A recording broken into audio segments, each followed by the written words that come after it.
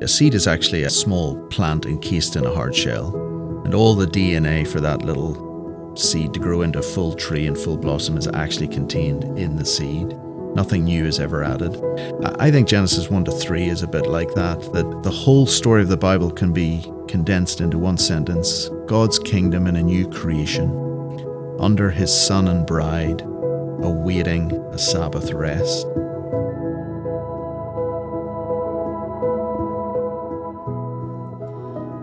Welcome to the Blessed Podcast. I'm Nancy Guthrie, author of the newly released book, Blessed, Experiencing the Promise of the Book of Revelation. The Book of Revelation begins and ends with a promise that those who hear and keep what is written in it will be blessed. And I don't know about you, but I want that blessing, don't you? So that means we need to hear what is in this book, what it has to say to us, so we can live in light of it. On this podcast, I'm having conversations with people who can help us to hear it, to understand its message to us, and to help us reckon with what it will mean for us to live in light of that message. And my guest today is Johnny Gibson, or I should probably call you Reverend Dr. Jonathan Gibson, PhD, shouldn't I? Johnny's fine. Yeah. Johnny is Associate Professor of Old Testament at Westminster Theological Seminary, and I'm delighted to be here at Westminster today talking to him. Now, you may be familiar with Jonathan. He has a lot of book credits to his name. One of his biggest books, and by big, I mean like could use as a doorstop, but you wouldn't want to waste it on that because of the wisdom in it. A book called From Heaven He Came and Sought Her, Definite Atonement in Historical, Biblical, Theological, and Pastoral Perspective. A couple of years ago, he wrote another really big book called Reformation Worship, where he went back and he presents a lot of liturgies for worship from the past. He's also written a number of children's books lately. He wrote a beautiful little book called The Moon is Always Round. And then he's got this new series he's doing with Timothy Brister called The Acrostic of God. But I'm really excited about this brand new book he has. And I told him when I saw him that when I saw this book was coming, I looked at it and I thought, that is a book I have been looking for. And it's called Be Thou My Vision, a liturgy for daily worship. Johnny, tell us a little bit about that book, will you? Sure. So during COVID 2020, when we were all in lockdown, I was thinking a bit more about my daily devotions and becoming a bit dissatisfied with them. I had this sort of rather bland liturgy, if you like, of saying a quick prayer, read my Bible, and then giving some petitions to God, and I thought I need to enrich this a bit more. So I started thinking about how I could use prayers from church history and order a daily liturgy that was a bit richer than just prayer and Bible reading. So I've put together a 31-day daily liturgy where each day is the same fixed order of liturgy, and it basically goes call to worship, Old or New Testament text calling us to worship, then a prayer of adoration, then a reading of the law, 7 different readings of the law, and then a confession of sin, assurance of pardon, a creed, a catechism question, a prayer for illumination. Then you read a chapter of the Bible or whatever your reading plan is, and then a prayer of intercession followed by your own prayers, and then you end with the Lord's Prayer. And all the prayers, the adoration, confession, illumination, and intercession are all prayers culled from church history. So it's being led in prayer with Augustine and Anselm and Luther and Calvin and Spurgeon. Okay, Johnny, I grew up in a tradition that would say, to use something like somebody else's written prayers or creeds, that kind of stuff. I mean, I was kind of led to believe nobody who said those really meant them, that there was something cold and rote about that. So what would you say to my former self and attitude about that? Yeah. Well, the Lord of the Church gave us a rote prayer with the Lord's Prayer, and one that I think he expected us to say together as a church each Lord's Day. So rote prayers in themselves are not wrong. It's all about the heart, isn't it, really? And I was brought up in a tradition that was very much against rote prayers or written prayers. and it was all about extemporaneous prayers. But Yeah. I could have told you what the person was going to pray before they prayed it. So there was a liturgy to it, right? Yeah, it was a learnt prayer and learnt patterns of prayer, and they were quite repetitive, actually. And I found for myself, reading and praying other prayers that have been written, actually I find myself more engaged sometimes than if I'm just trying to pray on my own. Now, it's not that I want people not to be praying using their own words, and I have a section in the liturgy where they do their own personal prayers for personal church and world matters. So I definitely want people to be praying their own heart to God on various matters that are a burden to them. But at the same time, I think it's helpful to be led in prayer by others. And the fact that Paul tells us what his prayers are in his epistles, I think in and of itself shows us that he expected prayers to be read and thought upon and meditated upon. And then you have, if you read church history, you have this great tradition of people writing down their prayers, Augustine and Luther and Calvin. You know, Calvin would say a prayer at the end of each of his sermons, and in his commentaries those prayers are written there, and he knew they would be written down. So even the great likes of Calvin and all weren't against written prayers being read out. Yeah. All right, you made a believer of me. Okay, good. Well, let's dive into talking about Revelation, except we're actually not going to start in Revelation. I'd actually like to start in Genesis. Mm-hmm. You've done a lot of teaching on Genesis 1 through 3. And I suppose there's a sense in which we can't understand what's happening in Revelation, or we certainly can't feel the joy and relief and anticipation of what transpires in Revelation unless we understand how things began in Genesis, what God had in mind, where that was headed, and then therefore the catastrophe of what happened in the fall. So talk to us a little bit about Genesis 1 through 3. When you're teaching this, what is it you're trying to get across to people in terms of what's happening there? Well, the illustration I use, and I get this from Gerhardus Voss, is that the first couple of chapters of Genesis are like a seed that develops throughout the rest of Scripture into a tree in full blossom. And so all the DNA of a seed is actually a small plant encased in a hard shell. And all the DNA for that little seed to grow into a full tree and full blossom is actually contained in the seed. Nothing new is ever added. I think Genesis 1 to 3 is a bit like that all the DNA of biblical revelation is contained in that seed of those first 3 chapters. So the rest of the Bible is really just watching that organically grow and develop and come to full blossom in the New Testament and ultimately in Revelation as a book, and especially the last chapters.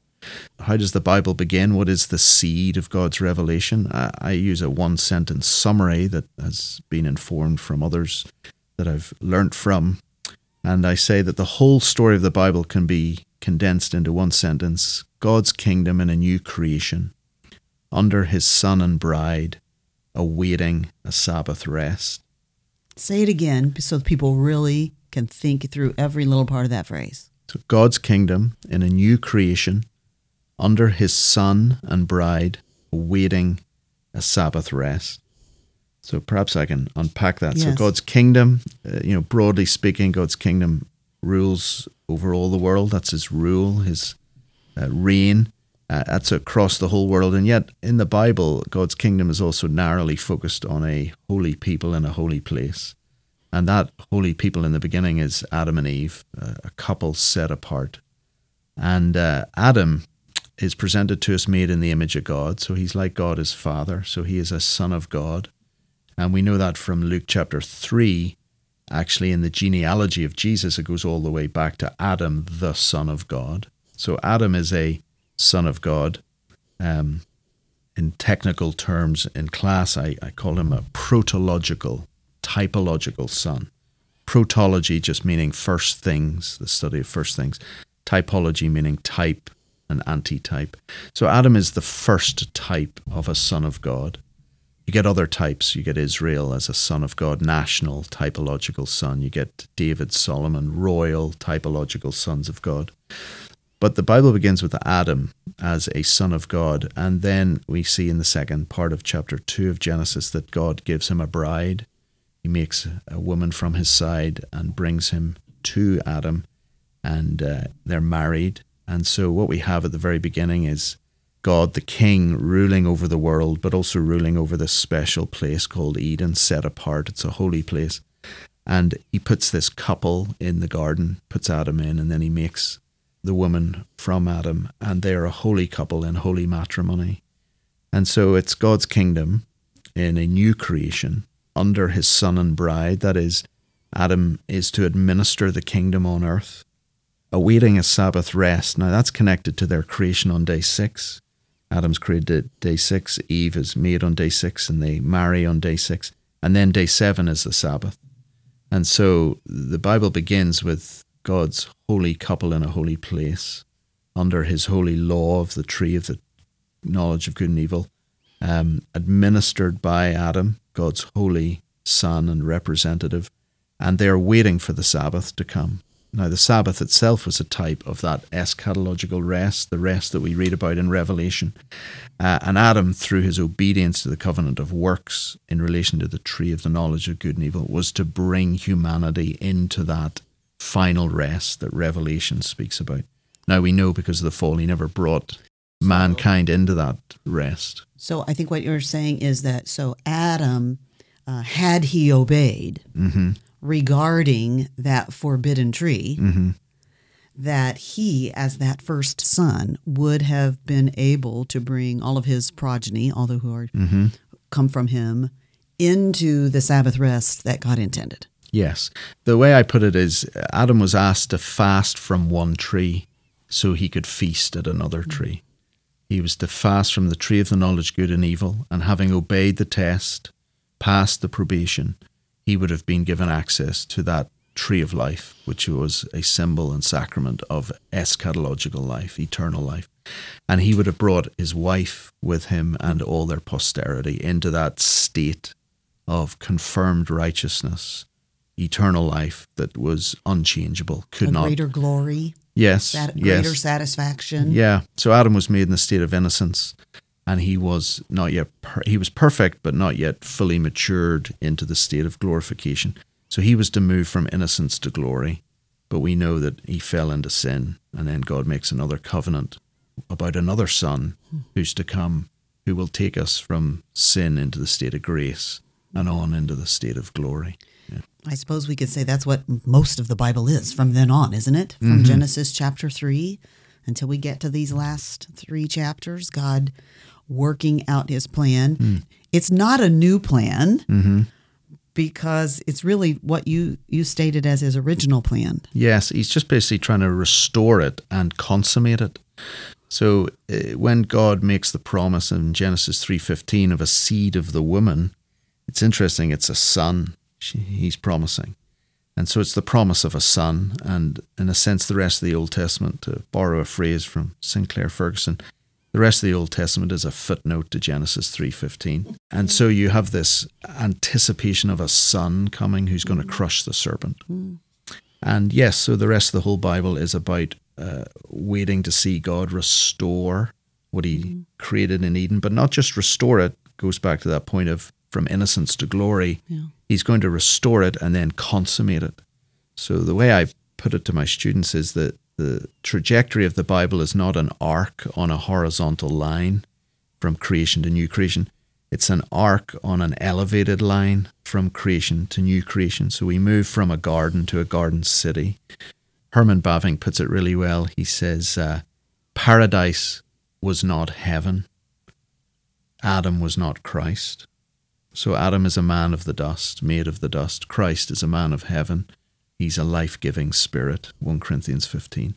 So through Christ we get advanced into a different realm, a different level of quality of life than what Adam was created into.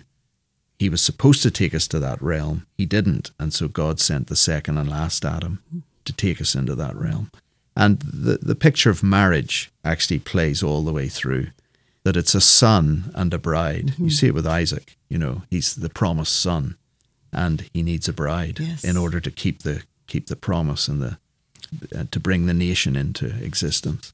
But then as we move through the rest of the Old Testament, it seems to be that the nation of Israel as a whole becomes both that imagery of son and bride. Mm-hmm. I'm thinking about when Moses and Aaron go to Pharaoh and they say, let my people go, because Israel is my firstborn son. Mm-hmm. And of course, this son is going to prove to be just as disobedient as the first son, Adam. But then also throughout the Old Testament, the Lord speaks of the nation of Israel as his bride. Mm-hmm.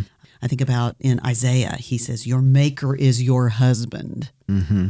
And yet this marriage in the Old Testament is a really bad marriage. Mm. Yeah, you've got two images there in the Old Testament. You've got father and son. God is the father, Israel is the son. And you also have God as the husband and Israel as the bride. And so it's not so much mixing the metaphors, it's just respecting them in each book that deals with it. So Exodus is very much father-son. But the prophets then pick up on the relationship in the image of husband-wife. And so Isaiah, Jeremiah, Hosea, Malachi, they all refer to the relationship as a husband and wife. I think about Jeremiah 2:2, where when I read it, I just picture God as a husband, that he's looking at the wedding pictures from the wedding, longingly remembering. Here's what he says. Go and proclaim in the hearing of Jerusalem, thus says the Lord, I remember the devotion of your youth, your love as a bride, how you followed me in the wilderness in a land not sown. Israel was holy to the Lord, the first fruits of his harvest. And so he's remembering back when their marriage was new, when this nation came out of Egypt and they're in the wilderness. But at this point, that marriage has gone so bad because Israel's always running off to the high places, having liaisons with other gods, which God, as a jealous God, he's offended by. Because he intends this to be a love relationship. Yeah, exactly. God's the faithful husband and Israel's the adulterous wife who's always being lured away by the nations to worship their gods and in a sense marries their gods. And that's the sort of imagery through which we are to understand Israel's unfaithfulness in the Old Testament. And then it gets to the point with Hosea. Yes, talk to us about Hosea. Well, it gets so bad that God in a sense says, right, it's time for a divorce. It's time for the marriage to end because you've been so unfaithful. And Hosea is given the task of enacting it in his own life, having to live out what it's been like for God in relationship with Israel.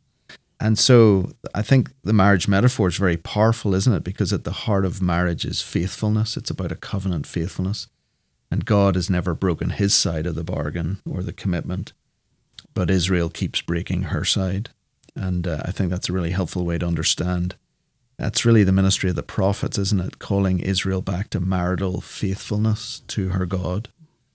I think it's a beautiful thing, too, that in the Old Testament, God, as a faithful husband, has given his people a whole book of love poetry that seems as if it's intended to say, you know what, Israel, my wife, this is the kind of relationship I want to have with you. I want it to be intimate and joyful for us to love each other. This whole book of Song of Songs or Song of Solomon, a beautiful picture of the love relationship he wants to have with his people. It's I love the line, I am my beloved's and my beloved's is mine. And I think that really captures the heart, doesn't it, of the book of the Song of Songs or the Song of Solomon. And it's really a picture, isn't it, that human marriage is a picture of God's marriage with his people, just as human marriage is a picture of Christ and his bride, which we'll come to, I'm sure. But in the Old Testament, human marriage is a picture of God's relationship with his people, Israel. And the Song of Songs just speaks about that in very intimate terms. And that infuses our human marriages with a lot of meaning and purpose.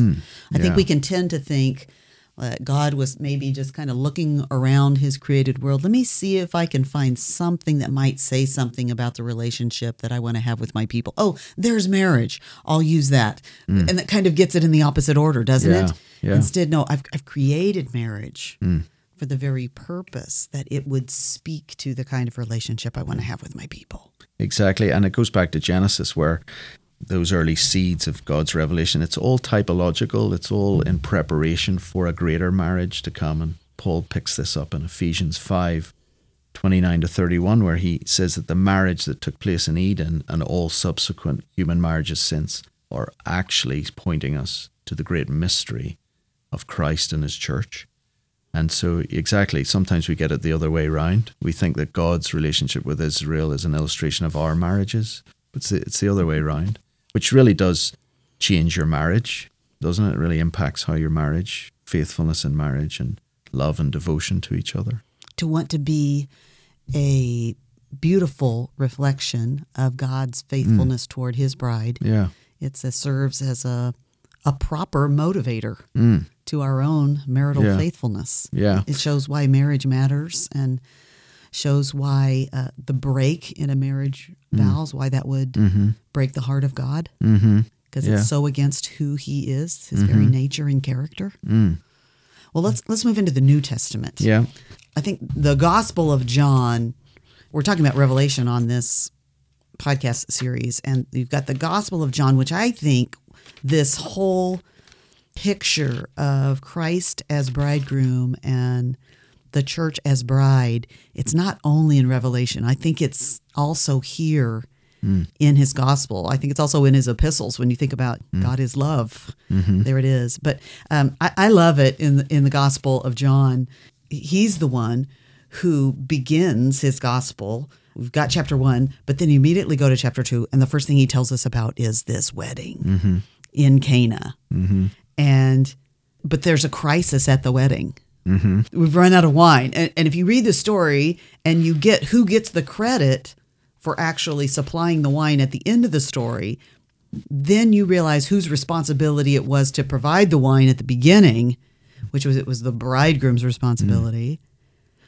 So the crisis really in this story is an unfaithful bridegroom, a failed bridegroom. He's failed in his task of supplying this wine, but it's not a problem because the true and faithful bridegroom is on the scene.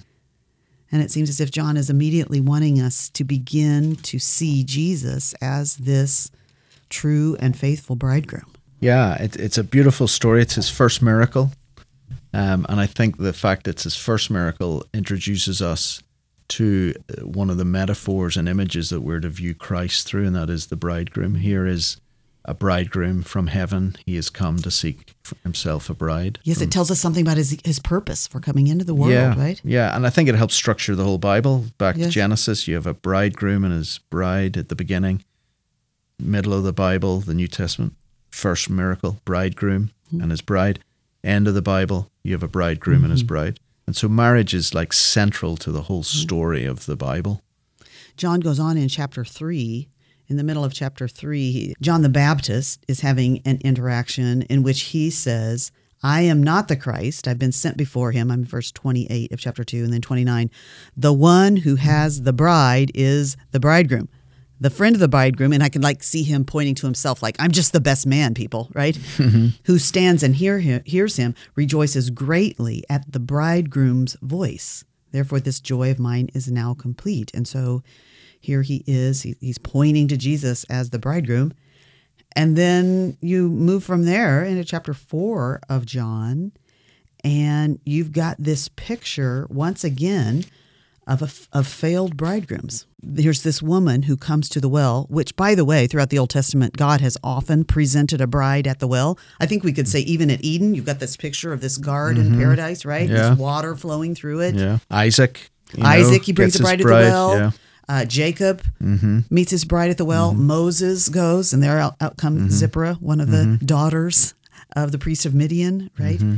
And so here's a picture of Jesus, and he goes through Samaria, and he goes to a well. And out comes the most unlikely prospect for him to join himself to in marriage. And yet, isn't this what he's wanting the world to see about what he's looking for in a bride? In that, she comes out there, she comes from the wrong family, and she's got this shameful sexual history, and she's She's been married 5 times, so 5 failed bridegrooms there. She's living with someone who she's not married to, another failed bridegroom, and here's bridegroom number 7. And there he is. He's offering himself to her.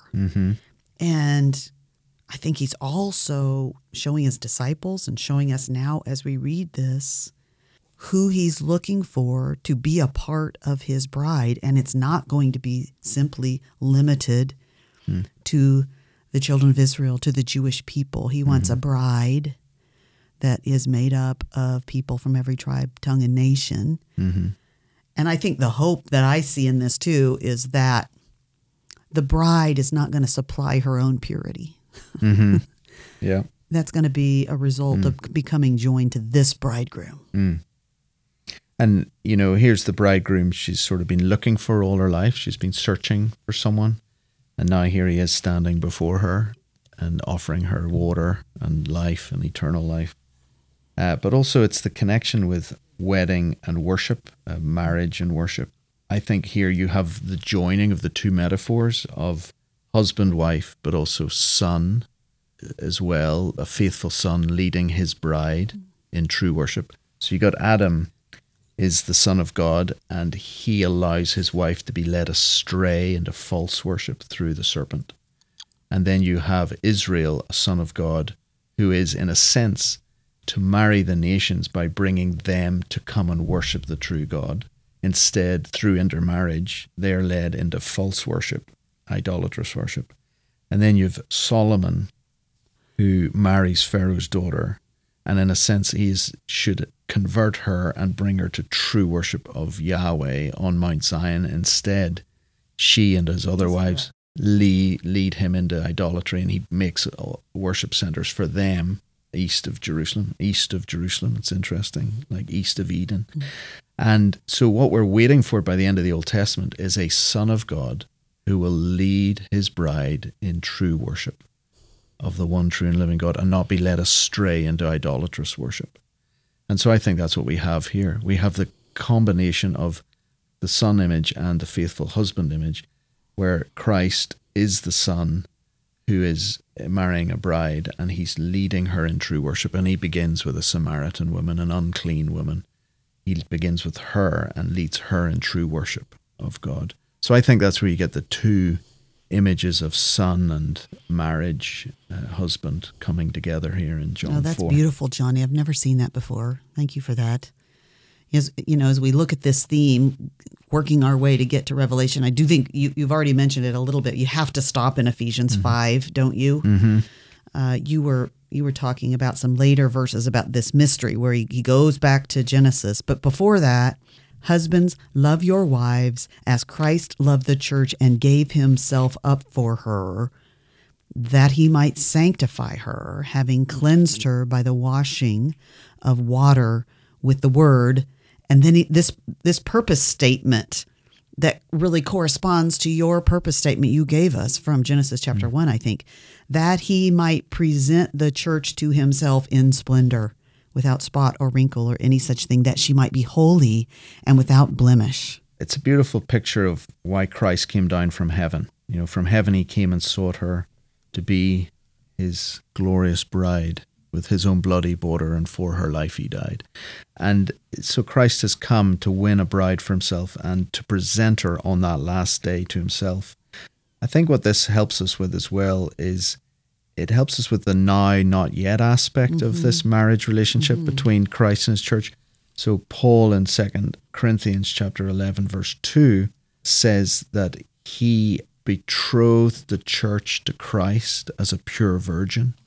So we are not yet married to Christ, we're betrothed to Christ, and we're waiting that marriage supper of the Lamb. And so here in Ephesians 5, it's giving us that intentionality. He came down, he died, he sacrificed, and he's in a sense presented us with a dress and said, here's a clean dress to put on. Now, come and marry me on this last day.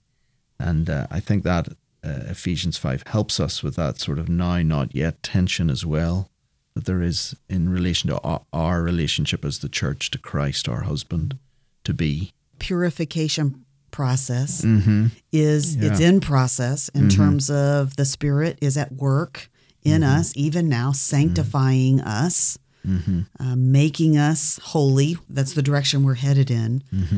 But we are awaiting that to come to its full consummation. Yes. We're engaged, but it's been a long engagement. Yes, and we're, as you So say, far. it's the now, not yet. We're betrothed. We're being sanctified. We are united to Christ now, and yet we are waiting for that final consummation where we'll all come to fruition. When I think about the book of Revelation and this imagery, before we hear about the bride, it seems to me that I'm looking in chapters like 17, 18, and 19. We get the picture of kind of the anti-bride, or this one who's out to seduce us so that we don't enter, so that we don't become purified, so that we don't finally enter into this marriage with the bridegroom. And it's the picture of this great prostitute who is so seductive, and it seems to me that it's really a picture of trying to seduce us away so that we don't actually end up in this divine holy marriage forever. I think you see it in Psalm 45. Don't mind me going back there actually for a moment. Would, yes. But in Psalm 45, you got this beautiful progression of the bridegroom, the beauty of his words, the beauty of his war. He is a single man who's won victory, seated on his throne, waiting for his wedding. And then it shifts to the daughter, the bride, and it says, "Hear, O daughter, and consider and incline your ear. Forget your people and your father's house, and the king will desire your beauty." It sort of interrupts the procession of this wedding song. It's like the bride's having second thoughts. It's like she's having doubts. Should I go? Because actually to go and marry this groom will involve me leaving my father's house and my people. And I think it's a really nice picture of conversion to Christ, that actually when you get betrothed to Christ, you are leaving the world and the flesh and the devil. You are forsaking your father, the devil, and his people, and saying, I am going to change my allegiance here. And so you've got that in Psalm 46. So the world's always luring us away from our betrothed husband. And you have it in 2 Corinthians 11, where Paul speaks about betrothing the church to Christ as a pure virgin. Then he says in verse 3, "But I am afraid that as the serpent deceived Eve by his cunning, your thoughts will be led astray from a sincere and pure devotion to Christ." Talking about false teachers coming into the church and trying to lure people away from a pure devotion to Christ. And I think that fits it, doesn't it? With Revelation, you have Babylon and the beast, and their sole purpose and intent is to basically lure the bride away. And and then you get this call in Revelation 18, "Come out of her, my people, lest you take part in her sins, lest you share in her plagues, for her sins are heaped as high as the heavens." And so I hear in what you're saying that calling away from the world, calling away from this seduction. We see it in our own wedding vows, don't we? "Forsaking all others, do I give myself unto you, as long as we both shall live." And it's actually a beautiful statement. It's an exclusive commitment. And I think that can be captured in these parts of Revelation. Come out from her, forsaking all others. Give yourself to Christ alone as your husband. In chapter 19 of Revelation, we read about the marriage supper of the Lamb. Finally, the wedding has happened. You and I, right now, all of us, we are betrothed to him. It's this long engagement, and we're longing for this day, for this marriage supper. And it tells us in Revelation 19:7, "Let us rejoice and exult and give him glory, for the marriage of the Lamb has come, and his bride has made herself ready. It was granted to her to clothe herself with fine linen, bright and pure." I think this is so interesting, the wording here, because we think about we're the bride of Christ, and he is the one who is purifying us. And yet we kind of see both sides here, don't we? It was granted to her, sounds like the work of God, to clothe herself. He gives us the dress, and we willingly put it on. There's that by faith. It's his righteousness, but we receive it by faith. And then when we get to Revelation 21, it seems like this is what this story of marriage has always been headed toward. It's this final resolution when we read in 21:2, and I saw the holy city, New Jerusalem, coming down of heaven from God, prepared as a bride adorned for her husband. And then that's somewhat reiterated a few verses later. Here's this voice saying, "Come, I will show you the bride, the wife of the Lamb." And he carried me away in the spirit to a great high mountain and showed me the holy city.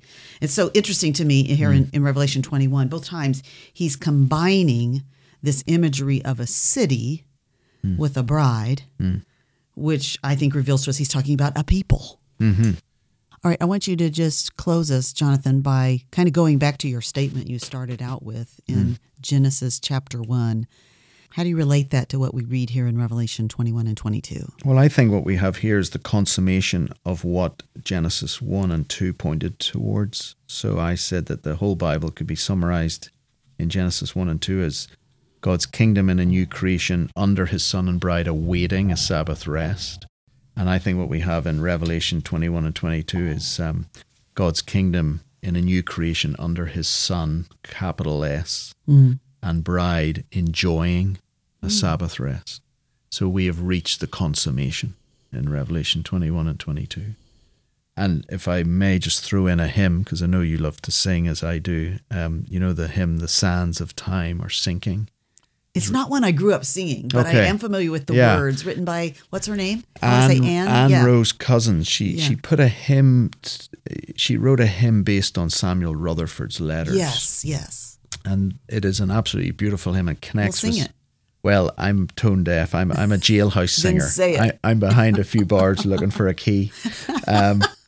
But every verse is connected to this central theme of marriage. Oh, is it? And but the last verse is, "The bride eyes not her garment, but her dear bridegroom's face. I will not look at glory, but on the King of grace. Not at the crown he giveth, but on his pierced hands. The Lamb is all the glory in Emmanuel's land." And, you know, we will rejoice in the dress that we're given, Christ's righteousness, as chapter 19 says, but really we will be fixated and in awe of his face. And I think that hymn by Anne Rose Cousins, "The Times of Sand Are Sinking," really captures the beauty of this marriage between Christ and his church as seen in the book of Revelation. And here it is at the end of the Bible, and yet it's really a new beginning. Reminds me of C.S. Lewis, you know, how he ends the last battle.